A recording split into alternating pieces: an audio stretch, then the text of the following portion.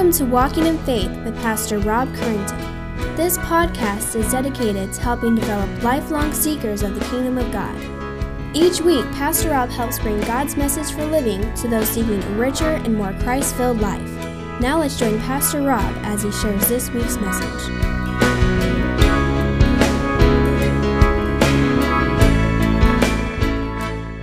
Paul the Apostle says the Christian faith is useless if not for the resurrection of Jesus. It is of no value. And actually, Paul goes even further and says it's not just of no value. It's not just a useless faith. He says its believers are pathetic if the resurrection of Jesus didn't happen. He says others should even feel sorry for believers without the resurrection, that they are open to be objects of ridicule. Here's what Paul says in 1 Corinthians 15. It's up on the monitors. If Christ has not been raised, then our preaching is in vain and your faith is in vain. We are even found to be misrepresenting God because we testified about God that he raised Christ. If Christ has not been raised, your faith is futile and you are still in your sins. Then those also who have fallen asleep in Christ have perished. If in Christ we have hope in this life only, we are of all people most to be pitied. We are to be pitied. People are to look on us with pity. Like how could you sad, ignorant people, as if they feel sorry for us, like we're dunderheads. But the ramifications are even more serious than that if Jesus was not resurrected.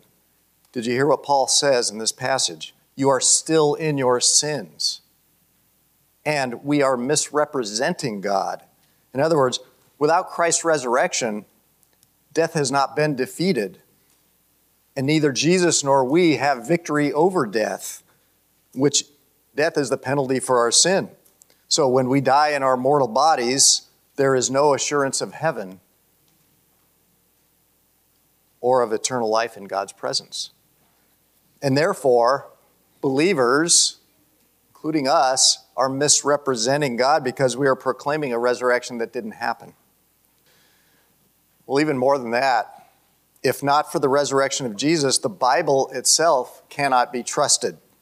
All of Scripture would be questionable, for it claims through the Old Testament and the New Testament that the Messiah dies and comes back to life and gifts that new life to his followers also. These promises are bunk if not for if the resurrection of Christ did not happen. Indeed, if Jesus didn't come back to life, even his death was pointless. It means he went through the humiliation and pain and degradation for absolutely nothing. So as much as we discuss and revel in Jesus' sacrifice and death on the cross, and we should, it's his resurrection that is the most central fact of Christianity. John MacArthur says, no event in history reaches the importance of the resurrection of Jesus Christ. And that's not just in Christianity, that's for all of humanity, all of human history. My fellow Christians, there is no legitimate reason to follow Christ if he didn't rise from the grave. There's no reason we have the hope of heaven, that wonderful confident expectation, as Rob likes to say. No reason for the peace that surpasses all human understanding. In fact, Christianity would be no different than any pagan religion that demands allegiance to a self-appointed ruler or an inanimate idol. By me and by Lewis, Lord, that these are your words, that these are not ours. Let us yield to you in all these matters. Let us yield to you to give us the understanding that you want us to have. Father, I thank you that you have given us the ability and the freedom and the time and the place to do this. We ask for your blessing upon this time. We pray this in the name of Christ. Amen. All right, so before we dive in, it must be said that a mound of evidence alone will not bring someone to a saving knowledge of Christ. Okay, you can have all the evidence in the world. Only God Almighty can do that. Okay. Only by his grace can he open a person's eyes and move their heart to repentance and give the gift of salvation. It's a gift of God. Okay. We have evidence of this in Luke 24, where on the day of his resurrection, twice the risen Jesus appears in bodily form and stands among his followers. Once along a road and once in a house, and he speaks with them. And he even eats with them.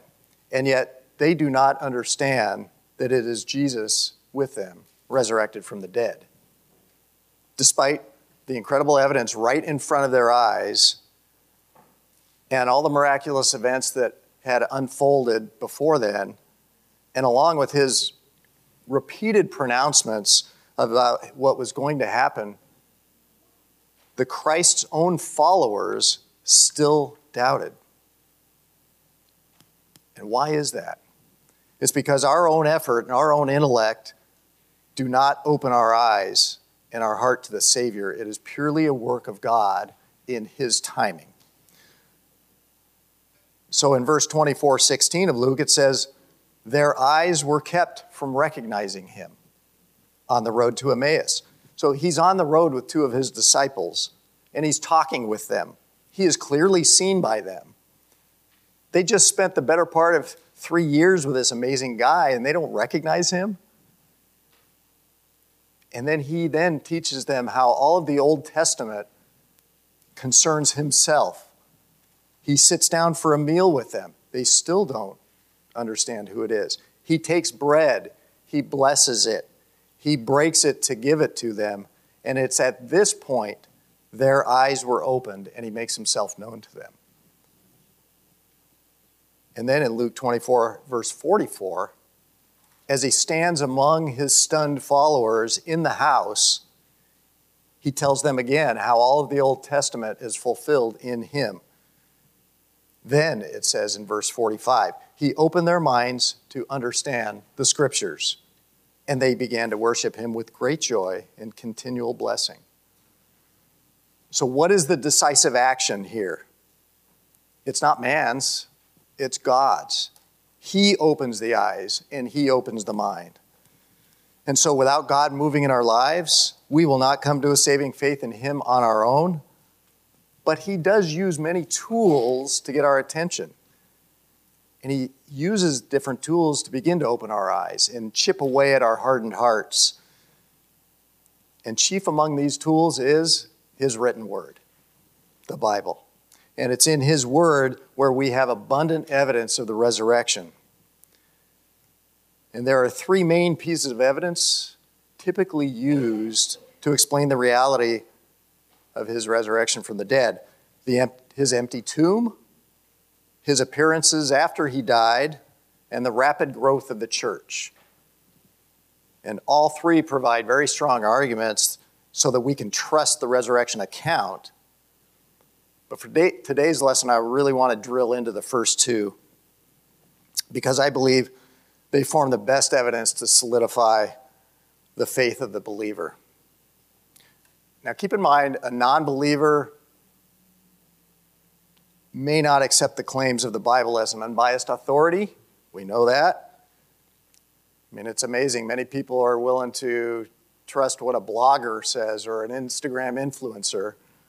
But the Bible, well, no, that's just old-fashioned, that's outdated, that's, bigoted and intolerant. But as we see, not only is the Bible the most trustworthy source and an incredibly accurate recording of the words of God, it's more relevant today than it has ever been. And therefore, to provide evidence of the resurrection of Jesus, we're going to eagerly dive into the Scriptures. And plus, we'll use basic logic and reasoning, and that's available to any person, whether they're biblically literate or not. And those do the job quite well of supporting the resurrection of Jesus. There's a scholar named William Lane Craig, and he says we actually may be surprised to learn that the majority of critics of the New Testament who investigate the Gospels, they actually accept the central facts that undergird the resurrection of Jesus. So the evidence is there. So here we go. Before that. All right, so the tomb is empty, and we have seen him. The tomb is empty, and we have seen them. If you don't remember anything else from today's message, please remember those two things. The tomb is empty, and we have seen him. Now, why is it so important that the tomb or the grave where Jesus' body was laid after he was killed on the cross became empty? And it's because if it can be shown that Jesus' body was still in the grave, then he did not have a bodily resurrection. He would be no different than any other man. His claims to be God and resurrected would be impossible to defend, and it would cut the heart out of the entire Bible. And this fact is the holy grail of dispute for non-believers and skeptics. If they can explain away the empty tomb and account for Jesus' body, then they smash the resurrection and the whole Christian faith like a sledgehammer into a house made of toothpicks. Just brings it down. So, how do we know the tomb was empty? And how do we know it remained empty? One, it's by the reaction of Jesus' opponents. By the reaction of Jesus' opponents. He had many, many adversaries in that day. And they would have just pointed to the tomb still holding his body to shoot down any of the believers' claims of a resurrection. But guess what? No one did. They were in Jerusalem. They knew where the tomb was. It wasn't a secret. All they had to do to prove Jesus' followers were a bunch of phonies was to go to the tomb and see it for themselves and see that it was occupied by a body, Jesus' body. But they couldn't make the claim because there was no body there. Instead, they concocted a lie, and in doing so, they unwittingly corroborated the fact that the tomb was empty. In Matthew 28, some of the Roman guards who were charged with guarding the tomb, the entrance to the tomb, went and told the chief priests what had happened, that the tomb had been opened and emptied. And so the chief priests met with the religious leaders and bribed the guards to say the disciples stole the body during the night. Well, this shows that the body was in fact missing from the tomb. As William Lane Craig says, the earliest Jewish response to the disciples' proclamation that he had risen from the dead was not to point to his occupied tomb and laugh them off as fanatics, but to claim that they had taken away Jesus' body. Thus, we have evidence of the empty tomb from the very opponents of the early Christians. Next, Paul says so in the 1 Corinthians 15 passage. And here Paul says he's reminding the Corinthian believers what is of first importance, or what is the most important thing. In verse 3, it's that Christ died for our sins in accordance with the Scriptures. And then in verse 4, that he was buried, that he was raised on the third day in accordance with the Scriptures. Now, this is a particularly convincing report, mainly because of its early origins. Paul is delivering what was actually an established creed of the early church.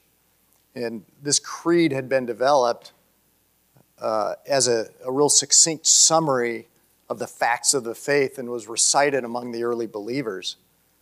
Scholars date that creed to within 3 to 5 years of Jesus' death and resurrection. And that's at the time when Paul had visited Jerusalem and he had spent time with Peter and James, really on a fact-finding mission is what he was there for. He spent several weeks with them. And so from that time, it's so soon after Jesus died and was resurrected that biblical scholars say that it rules out the chance that that story is made up or a legend or just a fanciful story. The standards of historians say it takes far longer than that for a legend to develop. Third piece of evidence of how we know that the tomb was empty is that women reached the tomb first. Women reached the tomb first. Why is that significant? Well, the fact that all 4 of the Gospels, Matthew, Mark, Luke, and John, they record the women who followed Jesus from Galilee were the first to the tomb on the morning after the Sabbath, and they found the tomb empty. The fact that 4 independent sources record this occurrence is powerful because in that day, women's testimony was held in very low esteem. There would be no incentive on the part of the gospel writers to say that women were the first to report the most important fact of their faith, unless it were true. So the women reached the tomb first. Fourth is Paul's testimony in the book of Acts. Luke records Paul's words in Acts 13, verses 29 through 31, that Jesus rose from the grave. It says in verse 29. And this is Paul speaking. And when they had carried out all that was written of him, they took him down from the tree and laid him in a tomb. But God raised him from the dead, and for many days he appeared to those who had come up with him from Galilee to Jerusalem, who are now his witnesses to the people. The fifth way we can know that the tomb was empty, the fifth piece of evidence, is that Jesus was buried after his death. He was buried in a tomb. He was buried by Joseph of Arimathea, who just happened to be a member of the Jewish ruling council. So a member of the religious leaders, the religious elite there, and the Jews, he's the one who buried him. So the Jews knew where it was. That site was known to Jews and to Christians alike. And because it was known to both Jews and Christians, the disciples could not have gotten away with proclaiming Jesus' resurrection if the tomb weren't empty. The Jewish authorities would have exposed the whole affair. The sixth piece of evidence, the 4 Gospels record the tomb being empty. And even skeptics put stock in the reliability of the accounts of the empty tomb in Matthew, Mark, Luke, and John. For example, there's a skeptical historian named Michael Grant. And he was a professor at a university, Edinburgh University in England. And he wrote a book based on his review of the 4 Gospels. And after reviewing them in depth, he concluded, true, the discovery of the empty tomb is differently described by the various Gospels, and that's true. A few of the details are a little different. But if we apply the same sort of criteria that we would apply to any other ancient literary sources, then the evidence is firm and plausible enough to necessitate the conclusion that the tomb was indeed found empty.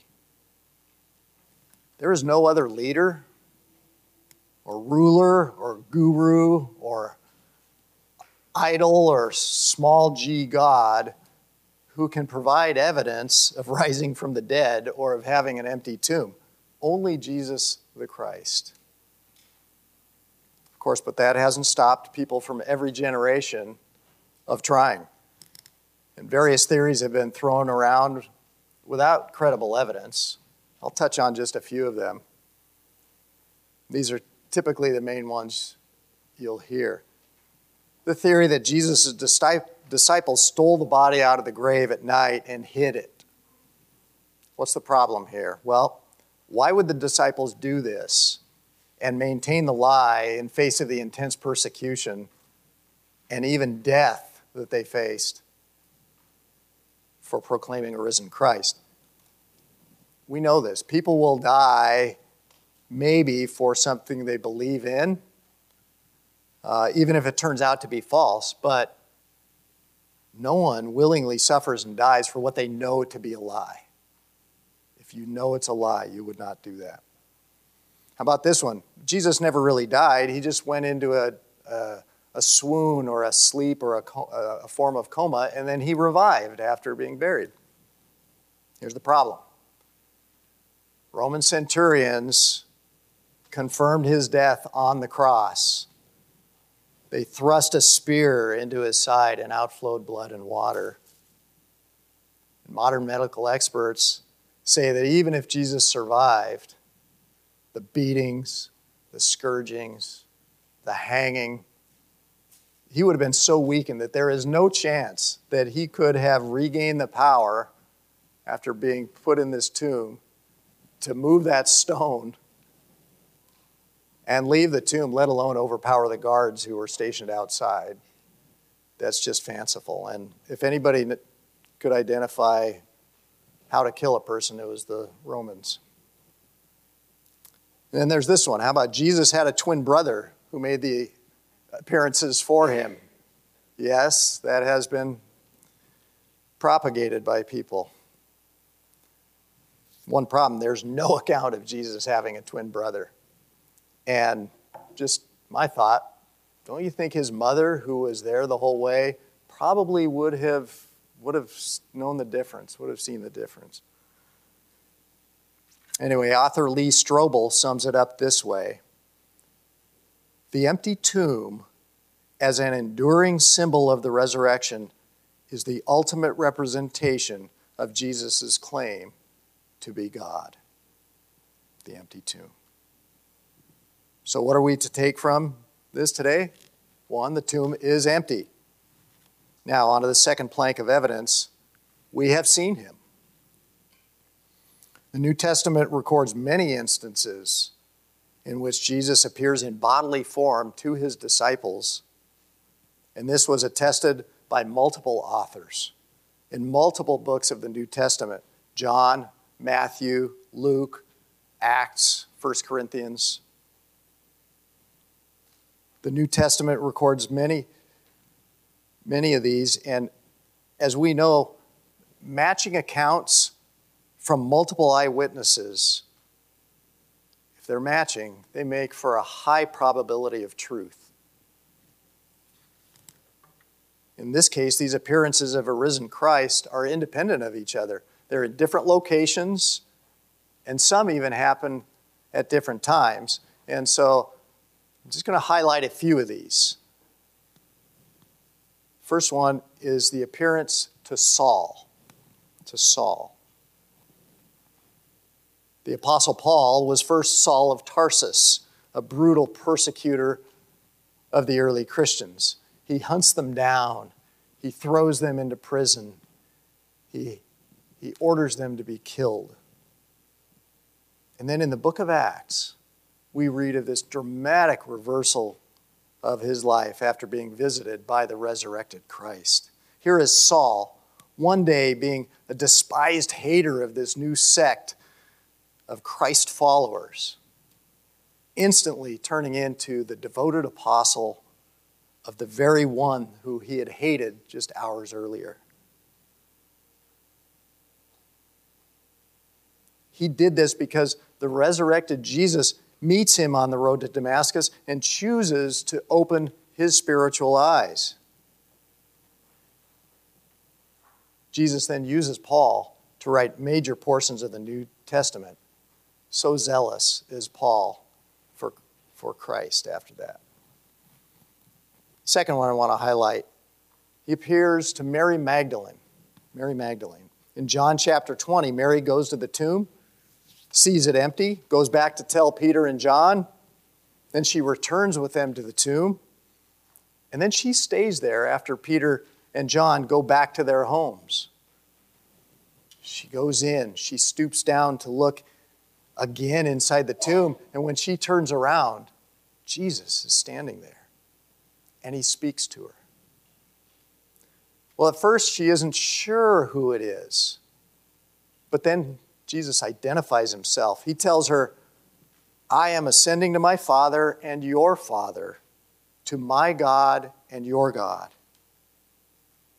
She later announces to the other disciples, I have seen the Lord. Jesus opened her eyes. The third one, he appears to Peter, the 12 apostles, Jesus' brother James, Paul, and 500 plus believers at once. And this is part of Paul's powerful presentation in that creed in 1 Corinthians 15. In verses 5 through 8, he says, he, being Jesus, appeared to Cephas, that's Peter, then to the 12 apostles. Then he appeared to more than 500 brothers at one time, most of whom are still alive, though some have fallen asleep. Then he appeared to James. Then he appeared to all the apostles. Last of all, as to one untimely born, he appeared also to me. The fact that Paul includes the phrase, most of whom are still alive, is key. That's a key. It means there were hundreds of eyewitnesses available to be questioned when Paul wrote this. Bible scholar Dr. Gary Habermas, he told Strobel when he was interviewed about the appearances, you would never include this phrase unless you were absolutely confident that these folks would confirm that they really did see Jesus alive. All right, the fourth one I want to highlight is Jesus appears to the other women. The other women. In Luke 24 and Matthew 28, additional women besides Mary Magdalene go to the tomb to embalm Jesus' body with ointments and spices. It's there they encounter angels who tell them Jesus is risen. Then upon leaving, Jesus himself appears to them.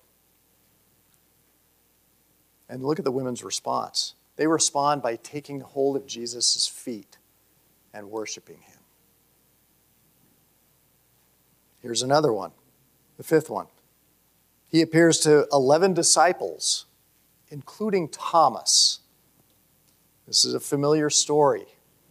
John records in verses 26 through 29 of chapter 20 in the book of John that Jesus stands among his disciples who are gathered in the home.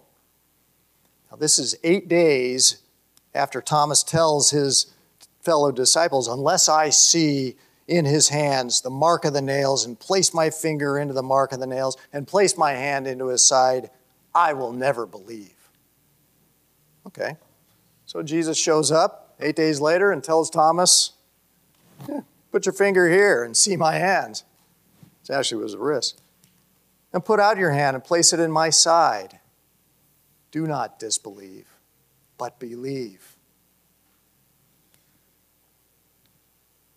Well, it's no surprise Thomas is humbled and he is overwhelmed as his eyes are opened. My Lord and my God, he confesses. And the last one I want to highlight, Jesus appears to Stephen. He's a bold witness for Christ.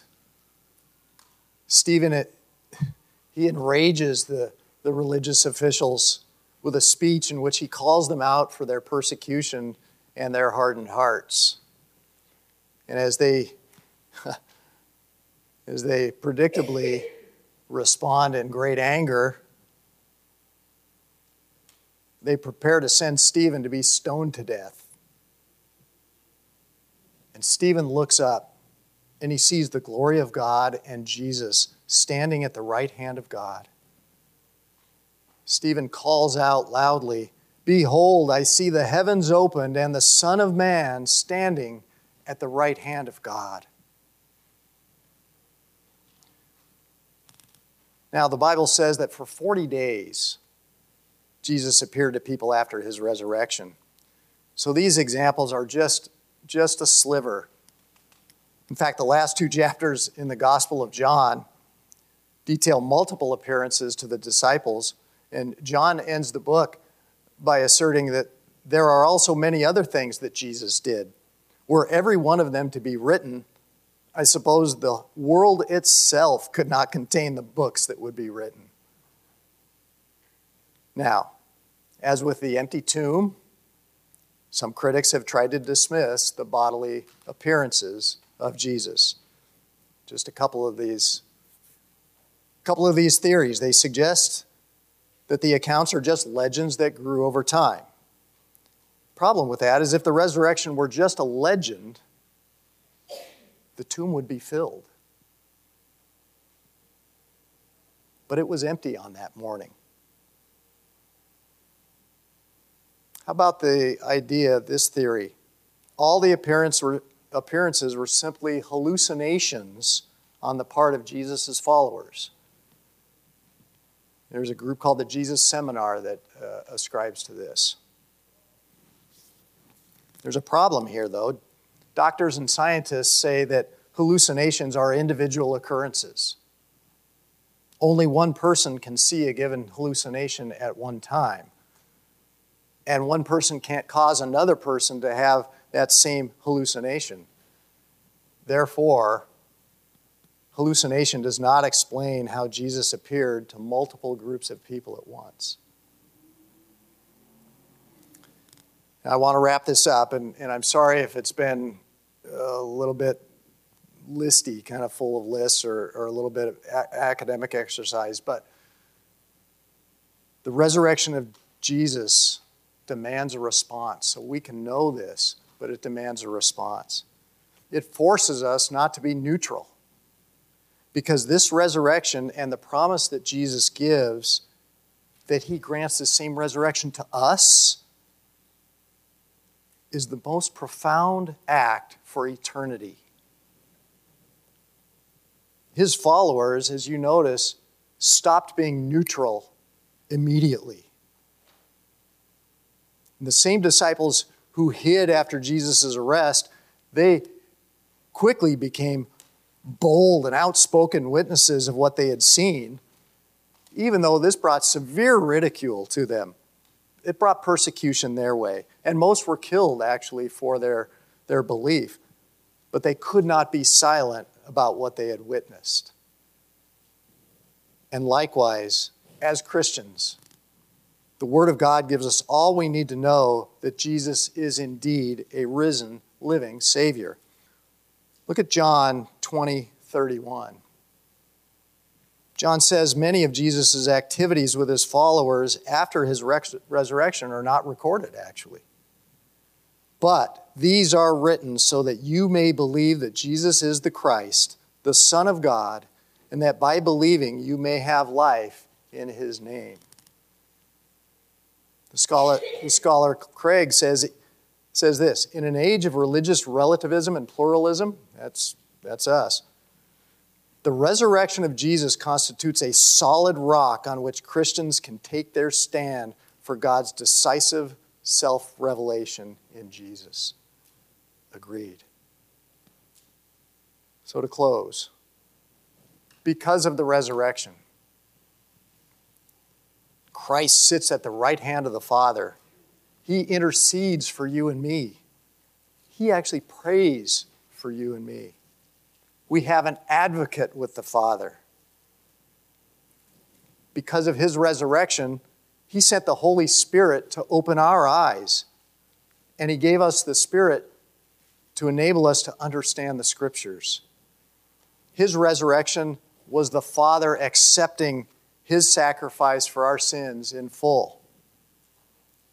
Because of his resurrection, he bestowed upon us spiritual gifts. Because of the resurrection, he promises to resurrect us to new life when our bodies die. We have the promise of eternal life in heaven with Christ. John MacArthur says, everything that we are and have and ever hope to be, all that we believe in is predicated on the reality of the resurrection. So this morning, my fellow believers, let the evidence of Jesus' resurrection renew your affection for him today. Understand that God's most magnificent work is given to you as a gift. We know the living Word made flesh by God's living and active words to us. Let us always rejoice in this. The tomb is empty, and we have seen him.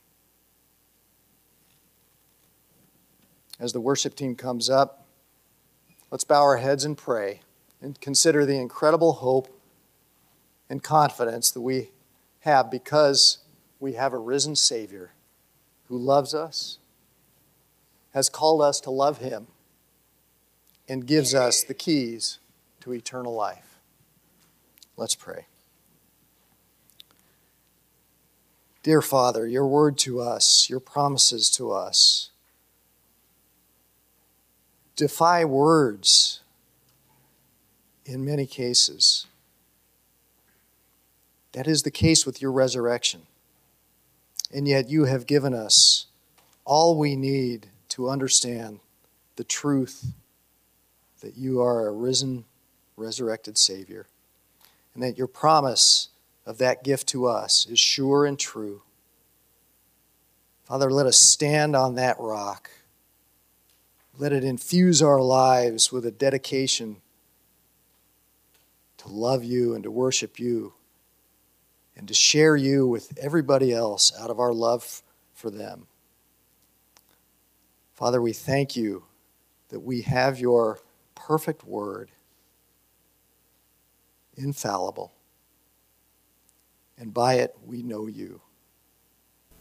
We praise your name in the name of the risen Christ. Amen.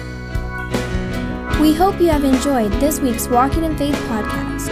We encourage you to share this podcast with others in order to help spread God's message to all those in need. If you have any questions or comments, we would love to hear from you. Email us at walkingin.faith@orangevilla.org. You can help us spread this podcast by writing a review at iTunes. And don't forget to visit us online at orangevilla.org. There you will find more information about our ministry, as well as share your thoughts, submit prayer requests, and find out how you can help others to grow in God's love. Until next week, may God bless you in everything you do.